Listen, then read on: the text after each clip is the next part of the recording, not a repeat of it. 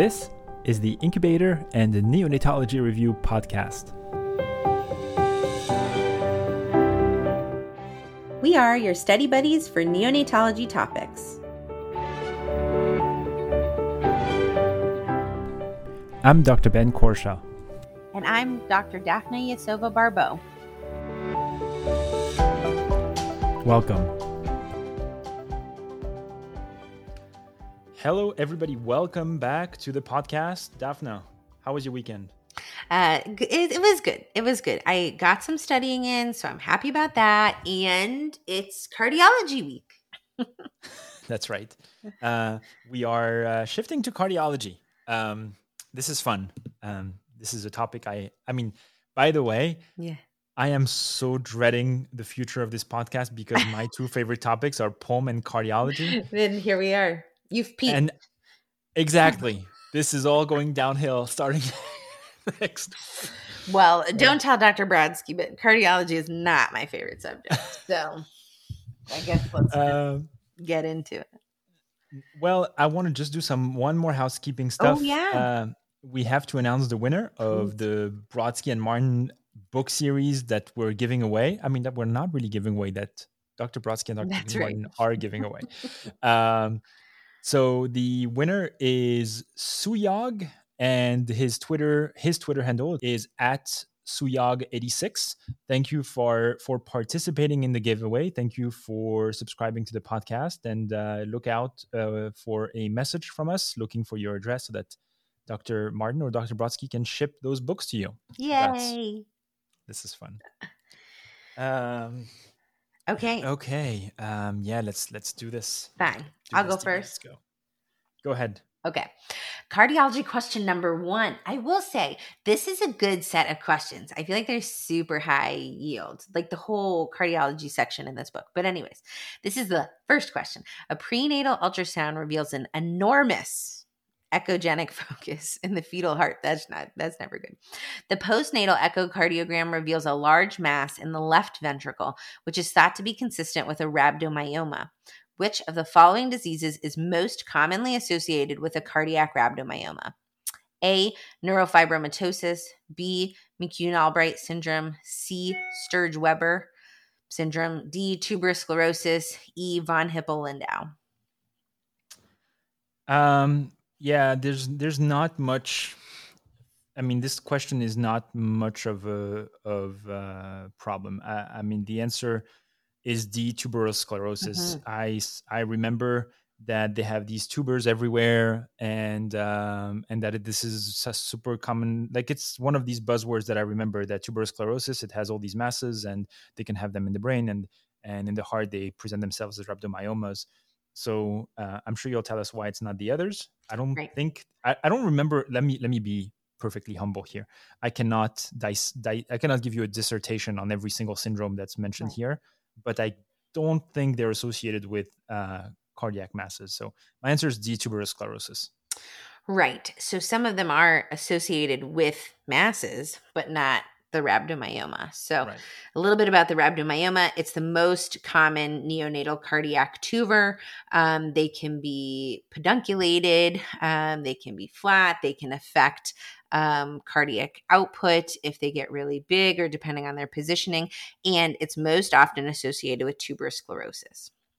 So let's talk about tuberous sclerosis, a disorder I will never forget because one of my most vivid memories in fellowship was a baby with tuberous sclerosis. Really? I have never had a baby with tuberous sclerosis. Oh man, it must be terrible. Yeah, it's a darling baby.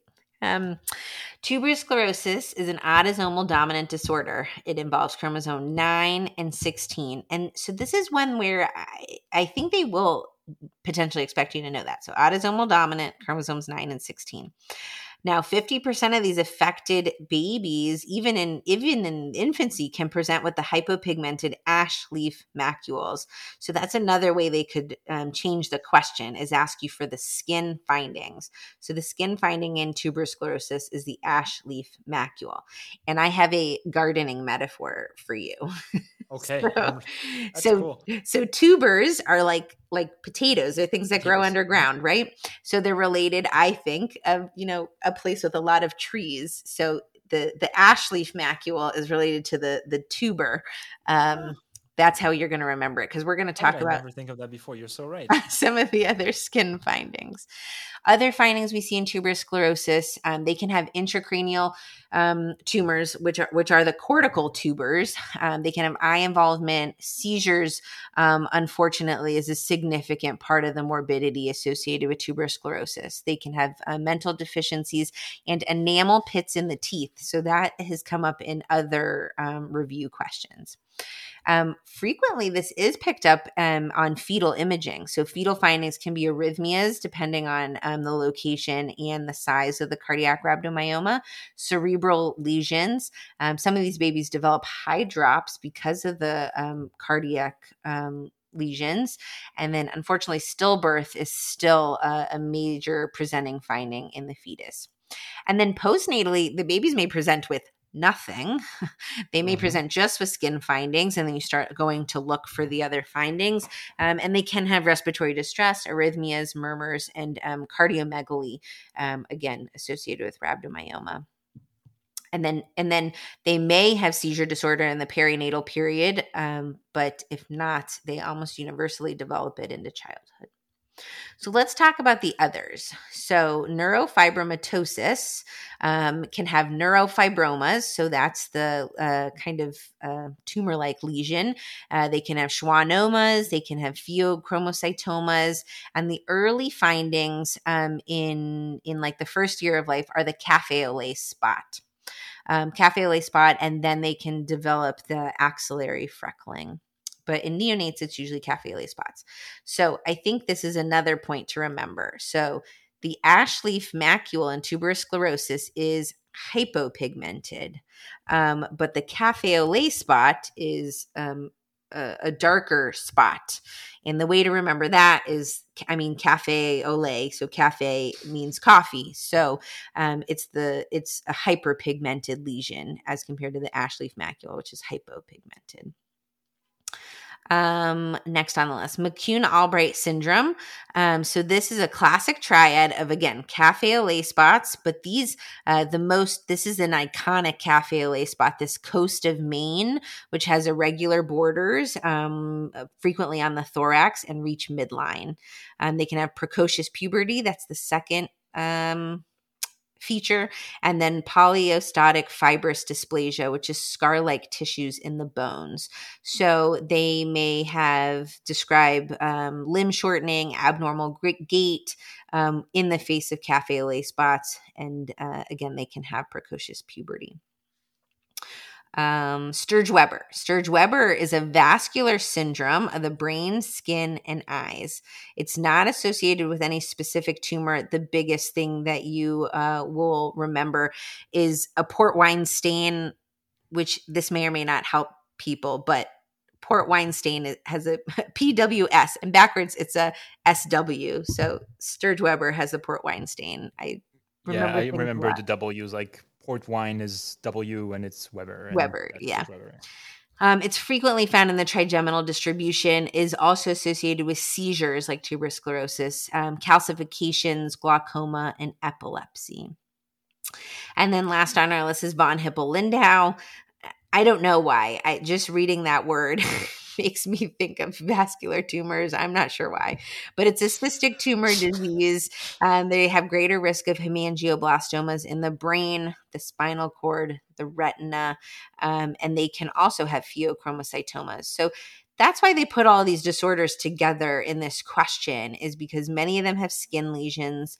Many of them have some sort of tumor-like lesion, and they can have neurologic findings. So I think this was a good review of these disorders. Yeah. Okay. All right, you're next. Question number 3. On day of life number 1, a term infant develops expiratory stridor.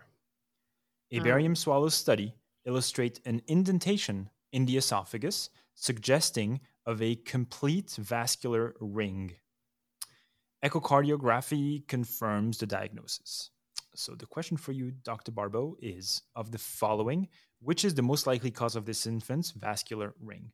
Choice number 1 is an aberrant left pulmonary artery. Choice B is an aberrant right pulmonary artery. Number 3 is an aberrant right subclavian artery. D is an anomalous innominate artery. And E is a double aortic arch.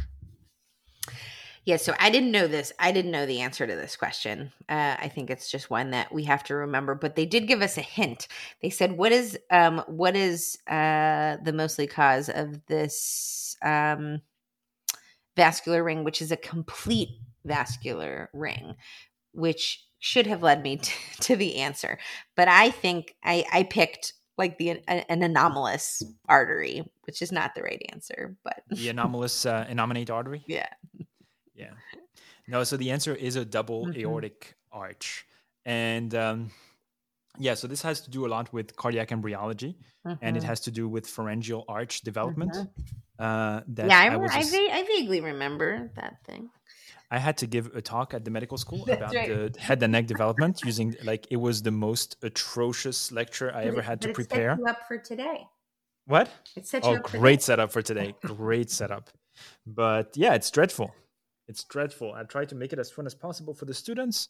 Apparently they liked it, so that was good. But man, pharyngeal arches, God. So the first question is, what's a vascular ring, right? So that's an abnormal development of the aorta that leads to some form of encirclement of the esophagus and the trachea, right? And like you said, there's two kinds. There's either a complete or an incomplete. And if you have a complete vascular ring, that means that the ring is fully formed, right? So it's complete. And it completely encircles both the trachea and the esophagus, which leads to compression of the trachea, the esophagus. Incomplete means it doesn't encircle all the way. And then obviously compression can be variable. So what is a double aortic arch? So the way I can explain this to the audience is imagine that the arch of the aorta, just like a highway, splits into two, encircles both the trachea and the esophagus, and then closes behind it. So it creates this sort of donut hole that just grabs on. And that's there if the fourth branchial arch, both on the right and the left, persist. And each arch will pass above the main bronchus on the right and the left side, and then they will join together, and that's how they encircle both structures. And now when that happens, because the trachea gets compressed, you have respiratory distress and stridor, which is what happens in this case. Now, if we are looking at the different types of vascular rings, right? So we have a double aortic arch, and that's the most common type of vascular ring. So, and that happens in 40% of cases. So this is important for you to remember. You can have a right-sided aortic arch with a PDA. That's the second most common. That's 30% of cases. You could have an aberrant right subclavian, which means that the subclavian originates from the aortic arch itself. That's about 20%. You could have an anomalous innominate artery, and that's 10% of cases. And you could have an aberrant left pulmonary artery, and that's that's very little. It's super rare. And so I think there's something to be learned from this. Obviously, the pharyngeal arches give rise to a bunch of different structures, and each one of them has arteries and vessels inside that are developing into future structures. The bottom line is that for our purposes, when it comes to cardiovascular development, pharyngeal arch number 3 is involved in carotid development.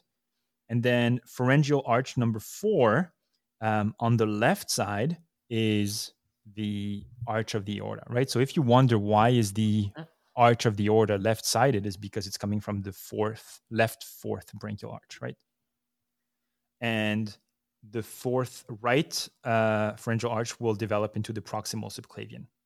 Now, what you also need to remember for the test is that pharyngeal arch number 6 gives rise to your PDA. That often is a question. So pharyngeal arch number 6 gives rise to your ductus arteriosus. Pharyngeal arch number 4, left side, gives rise to the aorta. But you remember this because the left side leads to a left-sided aortic arch, which is the way it's supposed to be normally. We'll talk more about the aorta this week. There's some cool stuff. And was there anything else that I wanted to say? I don't think so. The only thing, and you alluded to this, is that it compresses the esophagus. Also, can lead to feeding problems. Oh, that's correct. Sorry about that. Yes, and yeah, and for those of you who are like me, who are like, what is the innominate artery? Yeah, so the other word for the innominate artery is the brachiocephalic. They're synonymous. That's it.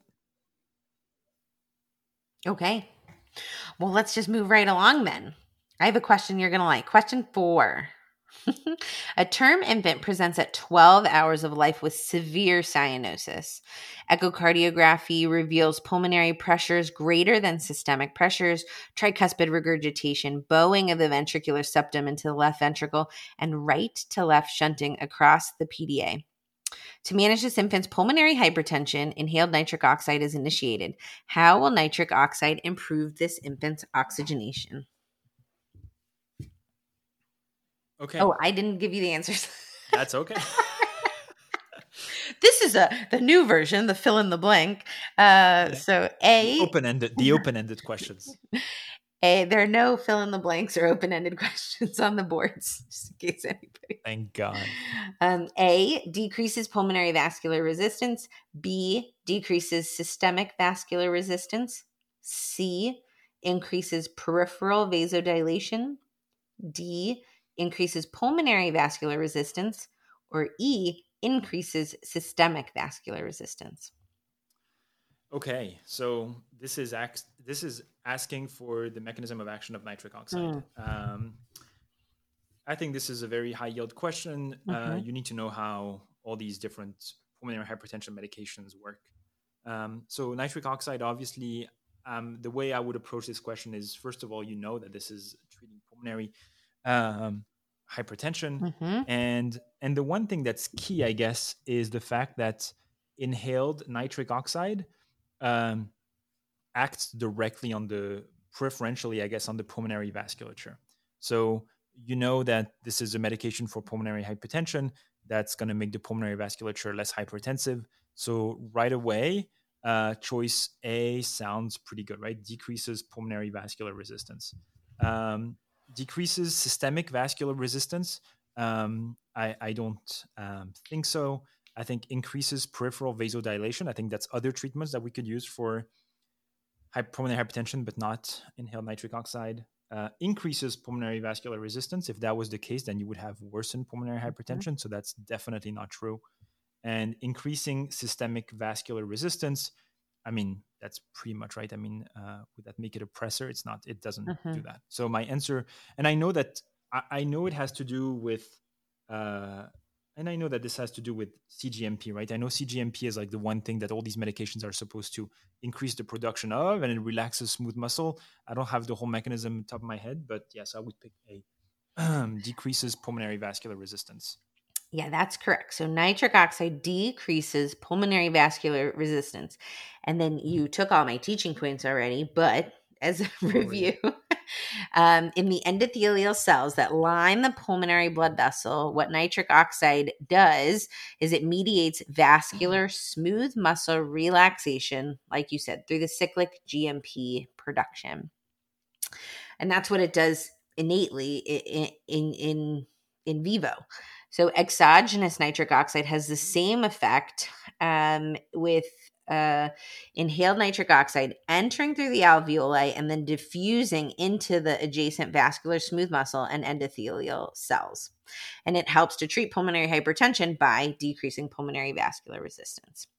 And like you said, this is another question. They could have asked the question about where is the kind of mechanism of action. So inhaled nitric oxide selectively dilates pulmonary blood vessels that are ventilated, like you said, because once the gaseous nitric oxide molecules reach the vasculature, they bind to hemoglobin, they become oxidized, and they're immediately inactivated.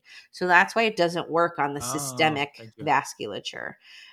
So just because it hasn't been inactivated yet when it's moving from the alveoli to the adjacent vasculature, and that's why it works in relaxing smooth muscle in the pulmonary vasculature. And thusly, peripheral vasodilation does not occur following administration of inhaled nitric oxide. Can I give you some? Can I say something else? Sure. So the reason I was mentioning the other forms of pulmonary hypertension meds is because they often ask you the mechanism, right? So the other two that I remembered were sildenafil and milrinone. And so they often ask you, how do these work? And both of them block phosphodiesterase, right? And so there's a way to remember how they work. I'm not sure if we're going to get back to this week, so that's why I wanted to mention it now. We are not. So, for example, milrinone blocks phosphodiesterase 3A, okay? And the 3 has 3 legs like an M. So phosphodiesterase 3 is milrinone. Okay. And then sildenafil is phosphodiesterase 5. The 5 looks like an S, like sildenafil. Very good. Yeah. So I thought, that's how I remembered it for the test, and I thought that was super helpful. So I thought I would share it because I'm not sure if we're going to get back to that. Very good. I like that. Okay. You're welcome. That's that. All right, Daphna. All right, that's it for today. Sounds good, everybody. See you tomorrow, Daphna. Bye. Thank you for listening to this episode of the Incubator and Neonatology Review Podcast. If you like our show, please leave us a review on Apple Podcast or Spotify. We would love to hear from you, so please feel free to reach out to Daphna and I via email by sending your messages to nicupodcast@gmail.com. You can also message the show on Twitter @NICUPodcast. Thanks again for listening, and see you next time. This podcast is intended to be purely for entertainment and informational purposes and should not be construed as medical advice. If you have any medical concerns, please see your primary care practitioner. Thank you.